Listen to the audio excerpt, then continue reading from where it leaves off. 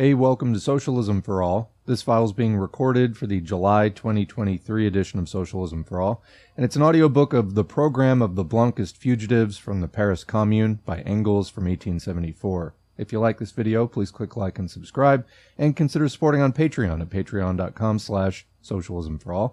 There's a link to Patreon in the video description. Also, I apologize if there's more background noise than usual or strange tone to the recording. It's summer and I have an AC on. So this piece was first published in Der Volksstaat, number 73, 26 June 1874, translated by Ernest Untermann for International Socialist Review, Volume 9, number 2, August 1908, and transcribed for Marxist's Internet Archive, May 2002. Let's begin. After the failure of every revolution, or counter-revolution, a feverish activity develops among the fugitives who have escaped to foreign countries. The parties of different shades form groups, accuse each other of having driven the cart into the mud, charge one another with treason and every conceivable sin. At the same time, they remain in close touch with the home country, organize, conspire, print leaflets and newspapers, swear that the trouble will start afresh within 24 hours, that victory is certain, and distribute the various government offices beforehand on the strength of this anticipation. Of course, disappointment follows disappointment, and since this is not attributed to the inevitable historical conditions, which they refuse to understand, but rather to accidental mistakes of individuals, the mutual accusations multiply, and the whole business winds up with a grand row. This is the history of all groups of fugitives, from the royalist emigrants of 1792 until the present day. Those fugitives who have any sense and understanding retire from the fruitless squabble as soon as they can do so with propriety and devote themselves to better things. The French emigrants after the Paris Commune did not escape this disagreeable fate. Owing to the European campaign of slander, which attacked everybody without distinction, and being compelled, particularly in London, where they had a common center in the General Council of the International Workingmen's Association, for the time being to suppress their internal troubles before the world, they had not been able, during the last 2 years, to conceal the signs of advancing disintegration. The open fight broke out everywhere. In Switzerland, a part of them joined the Bacunists, mainly under the influence of Milan, who was himself one of the founders of the Secret Alliance. Then the so-called Blanquists in London withdrew from the International and formed a group of their own under the title of the Revolutionary Commune. Outside of them, numerous other groups arose later, which continue in a state of ceaseless transformation and modulation, and have not put out anything essential in the way of manifestos. But the Blanquists are just making their program known to the world by a proclamation to the, quote, Commune. These Blanquists are not called by this name because they are a group founded by Blanquist. Only a few of the 33 signers of this program have ever personally spoken to Blanquist. They rather wish to express the fact that they intend to be active in his spirit and according to his traditions. Blanquist is essentially a political revolutionist. He is a socialist only through sentiment, through his sympathy with the sufferings of the people, but he has neither a socialist theory nor any definite practical suggestions for social remedies. In his political activity, he was mainly a man of action, believing that a small and well-organized minority who would attempt a political stroke of force at the opportune moment could carry the mass of the people with them by a few successes at the start and thus make a victorious revolution. Of course, he could organize such a group under Louis Philippe's reign only as a secret society. Then the thing, which generally happens in the case of conspiracies, naturally took place. His men, tired of being held off all the time by the empty promises that the outbreak should begin soon, finally lost all patience, became rebellious, and only the alternative remained of either letting the conspiracy fall to pieces or of breaking loose without any apparent provocation. They made a revolution on May 12, 1839, and were promptly squelched. By the way, this Blanquist conspiracy was the only one in which the police could never get a foothold. The blow fell out of a clear sky. From Blanquist's assumption that any revolution may be made by the outbreak of a small revolutionary minority, follows of itself the necessity of a dictatorship after the success of the venture. This is, of course, a dictatorship, not of the entire revolutionary class, the proletariat, but of the small minority that has made the revolution, and who are themselves previously organized under the dictatorship of one or several individuals. We see then that Blanquist is a revolutionary of the preceding generation. These conceptions of the march of revolutionary events have long become obsolete, at least for the German Workers' Party, and will not find much sympathy in France, except among the less mature or the more impatient laborers. We shall also note that they are placed under certain restrictions in the present program. Nevertheless, our London Blanquists agree with the principle that revolutions do not make themselves but are made, that they are made by a relatively small minority and after a previously conceived plan. And finally, that they may be made at any time, and that soon. It is a matter of course that such principles will deliver a man hopelessly into the hands of all the self-deceptions of a fugitive's life, and drive him from one folly into another. He wants above all to play the role of Blanquist, the man of action, but little can be accomplished by mere goodwill. Not everyone has the revolutionary instinct and quick decision of Blanquist. Hamlet may talk ever so much of energy, but he will still remain Hamlet. And if our 33 men of action cannot find anything at all to do upon what they call the field of action, then these 33 Brutuses come into a more comical than tragic conflict with themselves. The tragic aspect of their situation is by no means increased by the dark men which they assume, as though they were so many slayers of tyrants with stilettos in their bosoms, which they are not. What can they do? They prepare the next outbreak by drawing up lists of prescription for the future, in order that the line of men who took part in the Commune may be purified. For this reason they are called the pure by the other fugitives. Whether they themselves assume this title, I cannot say. It would fit some of them rather badly.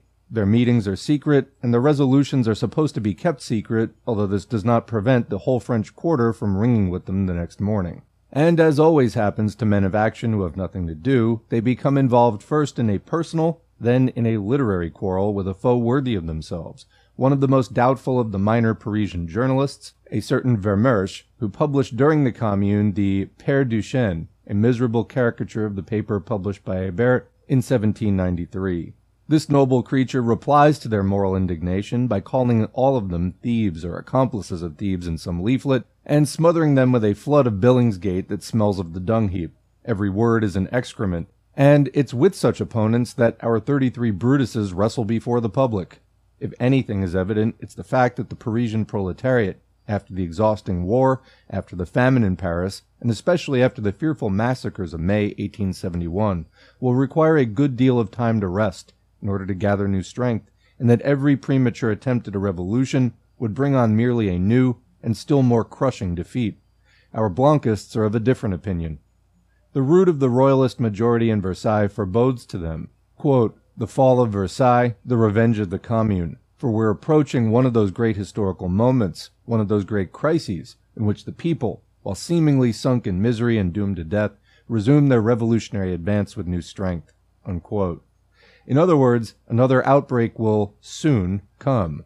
This hope for an immediate revenge of the Commune is not a mere illusion of the fugitives, but a necessary article of faith with men who have their minds set upon being men of action at a time when there is absolutely nothing to be done, in the sense which they represent, that of an immediate outbreak. Never mind. Since a start will be made soon, they hold that, quote, the time has come when every fugitive who still has any life in him should declare himself. And so the 33 declare that they are 1. Atheists, 2. Communists, 3. Revolutionaries.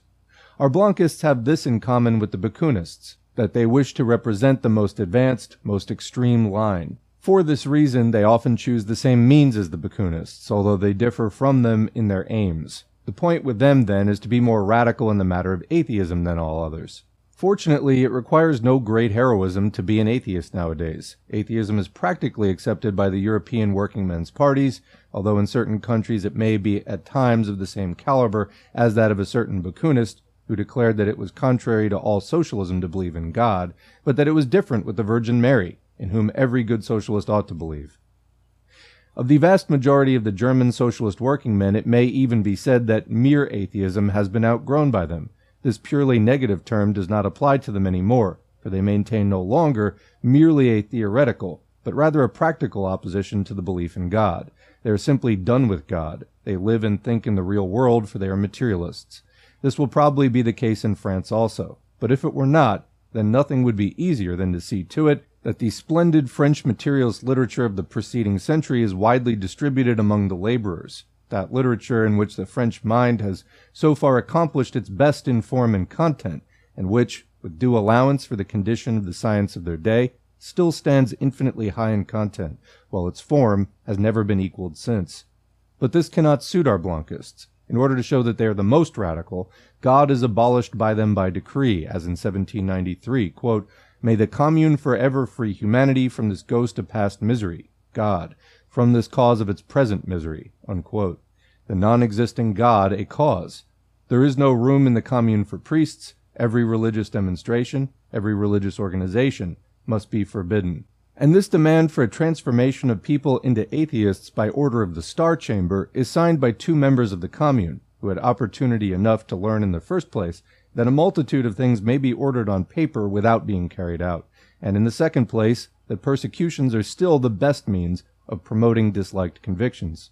So much is certain that the only service which may still be rendered to God today is that of declaring atheism an article of faith to be enforced, and of outdoing even Bismarck's anti-Catholic laws by forbidding religion altogether. The second point of the program is communism. Here we are more at home, for the ship in which we sail here is called the Manifesto of the Communist Party, published in February 1848. Already in the fall of 1872, the 5 Blanquists who withdrew from the International had adopted a socialist program, which was in all essential points that of the present German communism. They had justified their withdrawal by the fact that the International refused to play at revolution, making after the manner of these 5. Now this Council of 33 adopts this program with its entire materialist conception of history, although its translation into Blanquist French leaves a good deal to desire, in parts where the Manifesto has not been almost literally adopted, as it has, for instance, in the following passage, quote, "As the last expression of all forms of servitude, the bourgeoisie has lifted the mystic veil from the exploitation of labor, by which it was formerly obscured. Governments, religions, family, laws, institutions of the past and present finally revealed themselves in this society, reduced to the simple antagonism between capitalist and wage workers, as instruments of oppression, by the help of which the bourgeoisie maintains its rule and holds the proletariat down," unquote. Compare this with the Communist Manifesto, Section 1, quote, "In one word, for exploitation, veiled by religious and political illusions, it is substituted naked, shameless, direct, brutal exploitation. The bourgeoisie has stripped of its halo every occupation hitherto honored and looked up to with reverent awe. It has converted the physician, the lawyer, the priest, the poet, the man of science into its paid wage laborers. The bourgeoisie has torn away from the family its sentimental veil and has reduced the family relation to a mere money relation," etc. Unquote. But as soon as we descend from theory to practice, the peculiarity of the 33 manifests itself. Quote, "We are communists because we want to reach our goal without stopping at any intermediate stations, at compromises, which merely defer the victory and prolong the slavery," unquote. The German communists are communists because they clearly see the final goal and work toward it through all intermediate stations and compromises, which are created not by them but by historical development. And their goal is the abolition of classes, the inauguration of a society in which no private property in land and means of production shall exist any longer. The 33, on the other hand, are communists because they imagine that they can skip intermediate stations and compromises at their sweet will, and if only the trouble begins, as it will soon according to them, and they get hold of affairs, then communism will be introduced the day after tomorrow. If this is not immediately possible, then they are not communists. What a simple-hearted childishness, which quotes impatience as a convincing argument in support of a theory. Finally, the 33 are revolutionaries. In this line, so far as big words are concerned, we know that the Bakuinists have reached the limit, but the Blanquists feel that it is their duty to excel them in this. And how do they do this? It is well known that the entire socialist proletariat, from Lisbon to New York and Budapest to Belgrade, has assumed the responsibility for the actions of the Paris Commune without hesitation. But that's not enough for the Blanquists. Quote, "As for us, we claim our part of the responsibility for the executions of the enemies of the people by the Commune, whose names are then enumerated. Quote, "We claim our part of the responsibility for those fires which destroyed the instruments of royal or bourgeois oppression or protected our fighters," unquote. In every revolution, some follies are inevitably committed, just as they are at any other time. And when quiet is finally restored and calm reasoning comes, people necessarily conclude we have done many things which had better been left undone, and we have neglected many things which we should have done, and for this reason things went wrong. But what a lack of judgment it requires to declare the Commune sacred, to proclaim it infallible, to claim that every burnt house, every executed hostage, received their just dues to the dot over the I. Is that not equivalent to saying that during that week in May, the people shot just as many opponents as was necessary, and no more, and burnt just those buildings which had to be burnt, and no more? Does not that repeat the saying about the first French Revolution? Every beheaded victim received justice, first those beheaded by order of Robespierre, and then Robespierre himself. To such follies are people driven when they give free rein to the desire to appear formidable, although they are at bottom quite good-natured. Enough. In spite of all follies of the fugitives, and in spite of all comical efforts to appear terrible, this program shows some progress. It's the first manifesto in which French working men endorse the present German communism. And these are, moreover, working men of that caliber who consider the French as the chosen people of the revolution and Paris as the revolutionary Jerusalem. To have carried them to this point is the undeniable merit of Vaillant, who is one of the signers of the manifesto, and who is well known to be thoroughly familiar with the German language and the German socialist literature. The German socialist working men, on the other hand, who proved in 1870 that they were completely free from jingoism, may regard it as a good sign that French working men adopt correct theoretical principles, even when they come from Germany. And that's the end of the audiobook. So, some people missed the comments. I feel like this was pretty much self-explanatory, but I'll do some comments. How's that? Okay, so few years after the Paris Commune, which was hailed as the first proletarian revolution, or sustained uprising at least, you have those rebels who helped to lead these efforts, which was defeated, and then they're still alive, and they have to figure out what are they going to do, because if they stick around, obviously when, quote, order is restored, they're going to be targeted by the law.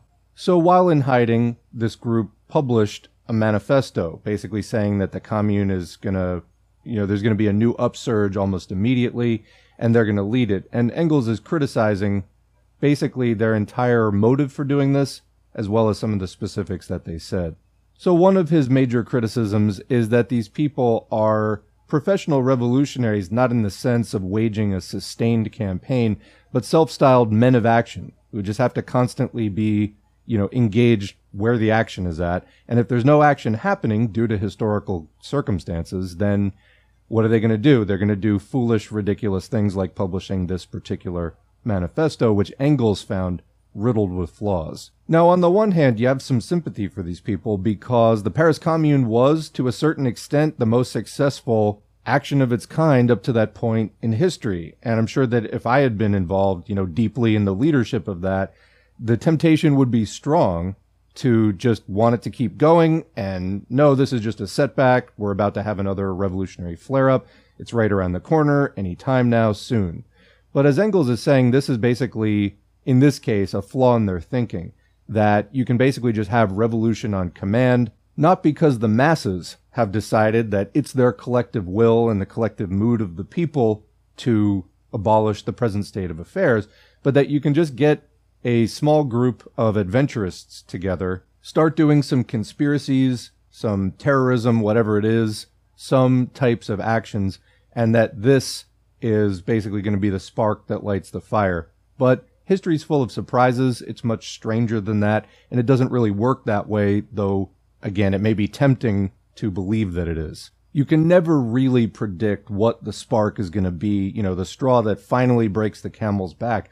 Is it straw number 5071? Well, that camel's looking pretty strained, but maybe it's going to be 5072. And what was the difference between the two? Who knows? It depends on a million different variables. All we know is that the camel finally said, I can't do this anymore. Okay, so the group became known as Blanquists, and Engels goes through an extensive section talking about Blanquist, who was Blanquist, sort of a master conspiracist who believed that, you could just get small teams of adventurers, conspirators together, do some kind of action, and that was going to kick off a revolution. But Engels referred to this as the thinking of a, quote, revolutionary of the preceding generation, which he considers long obsolete.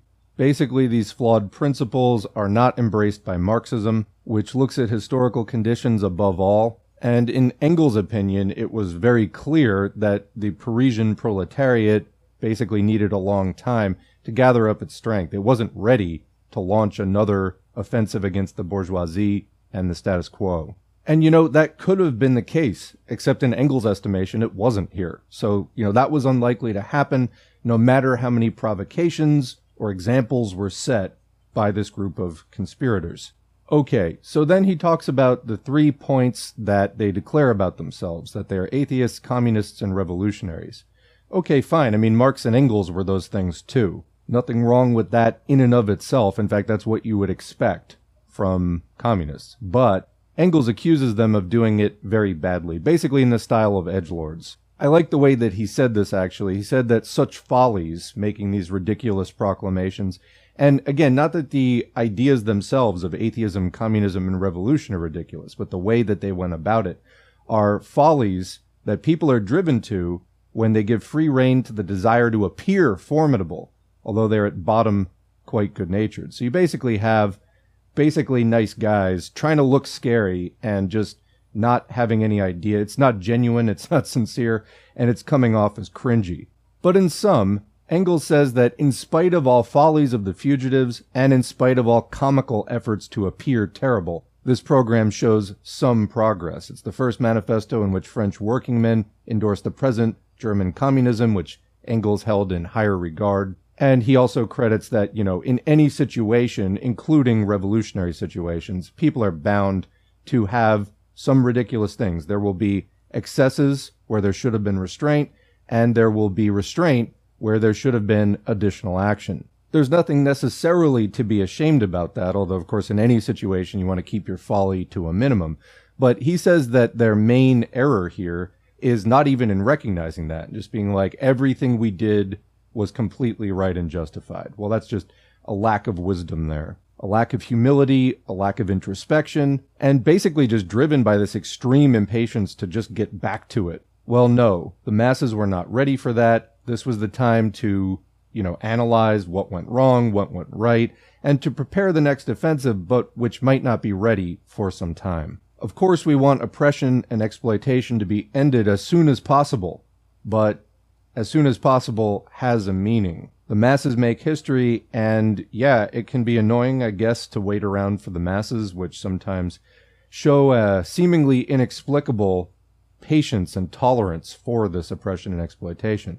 But look further, there are other causes, and a successful materialist can dig into those and address those, instead of just idealistically shouting at people to do things which they are just simply not ready to do. If you don't like what people are doing, there are ways to try to change that, but that's not necessarily the way. You got to get at the underlying reasons as to why they're doing it in the first place. This is not to excuse what they're doing. This isn't to justify it. This isn't to validate it, because it is ultimately harmful and destructive and just not a healthy way of addressing the problems that they're facing. But the fact is, if they had the ability, the skills, whatever it is, the perspective to deal with the situation at hand, they'd be more likely to do that. Okay, last point. I want to mention that there is a certain line of criticism of Lenin in particular, that he was a Blanquist. Even though this runs counter to pretty much everything in Marxism, even though Lenin himself wrote against Blankism and showed a clear understanding of what it was and why you shouldn't follow it, you see this particularly with anarchists, people who are against the idea that there is a vanguard within the working class, people who have more class consciousness than others. Now, I would say that that's just a simple fact, because not everybody is at the same level of class consciousness. Some are more and some are less class conscious. That's just the typical variety you're going to find in any situation. And of course, Lenin did hold that the vanguard needed to be organized in a vanguard party. But that party alone wasn't going to make the whole revolution. It was just a necessary part of it. Anarchists in particular like to say that the idea of a vanguard party is inimical to even Marx and what Marx said, because this vanguard party then somehow denies agency to the rest of the working class. But that's just simply not the way that it works. It's not the way that it worked in the Russian Revolution. What you actually had in the Russian Revolution were radlibs and populists and other supposed, friends of the working class who were constantly trying to side with and give power to the big bourgeois party, the cadets, and the Bolsheviks actually resisting this and fighting it at every turn in order to preserve the revolution, not destroy it. We may pick up this topic again later, but I first heard this in a video by Anarch, an anarchist YouTuber as the name implies, called The State is Counter-Revolutionary, which is a very long thing. It was one of the first things somebody asked me to do a response video to. It was way too long, and I found it was the sloppiest collection of, just slapdash assembly of anti-Leninist talking points. Really just a flood of them to the point where you couldn't really go into detail of why so much of it was just ludicrous without doing tons of background. So if you started with their 3-hour video or whatever, you'd wind up doing a 9-hour video by the time you actually explained why the whole thing was, just extraordinarily flimsy or just based on lies. But I did want to mention that. Okay, thanks to the patrons whose names are on the screen.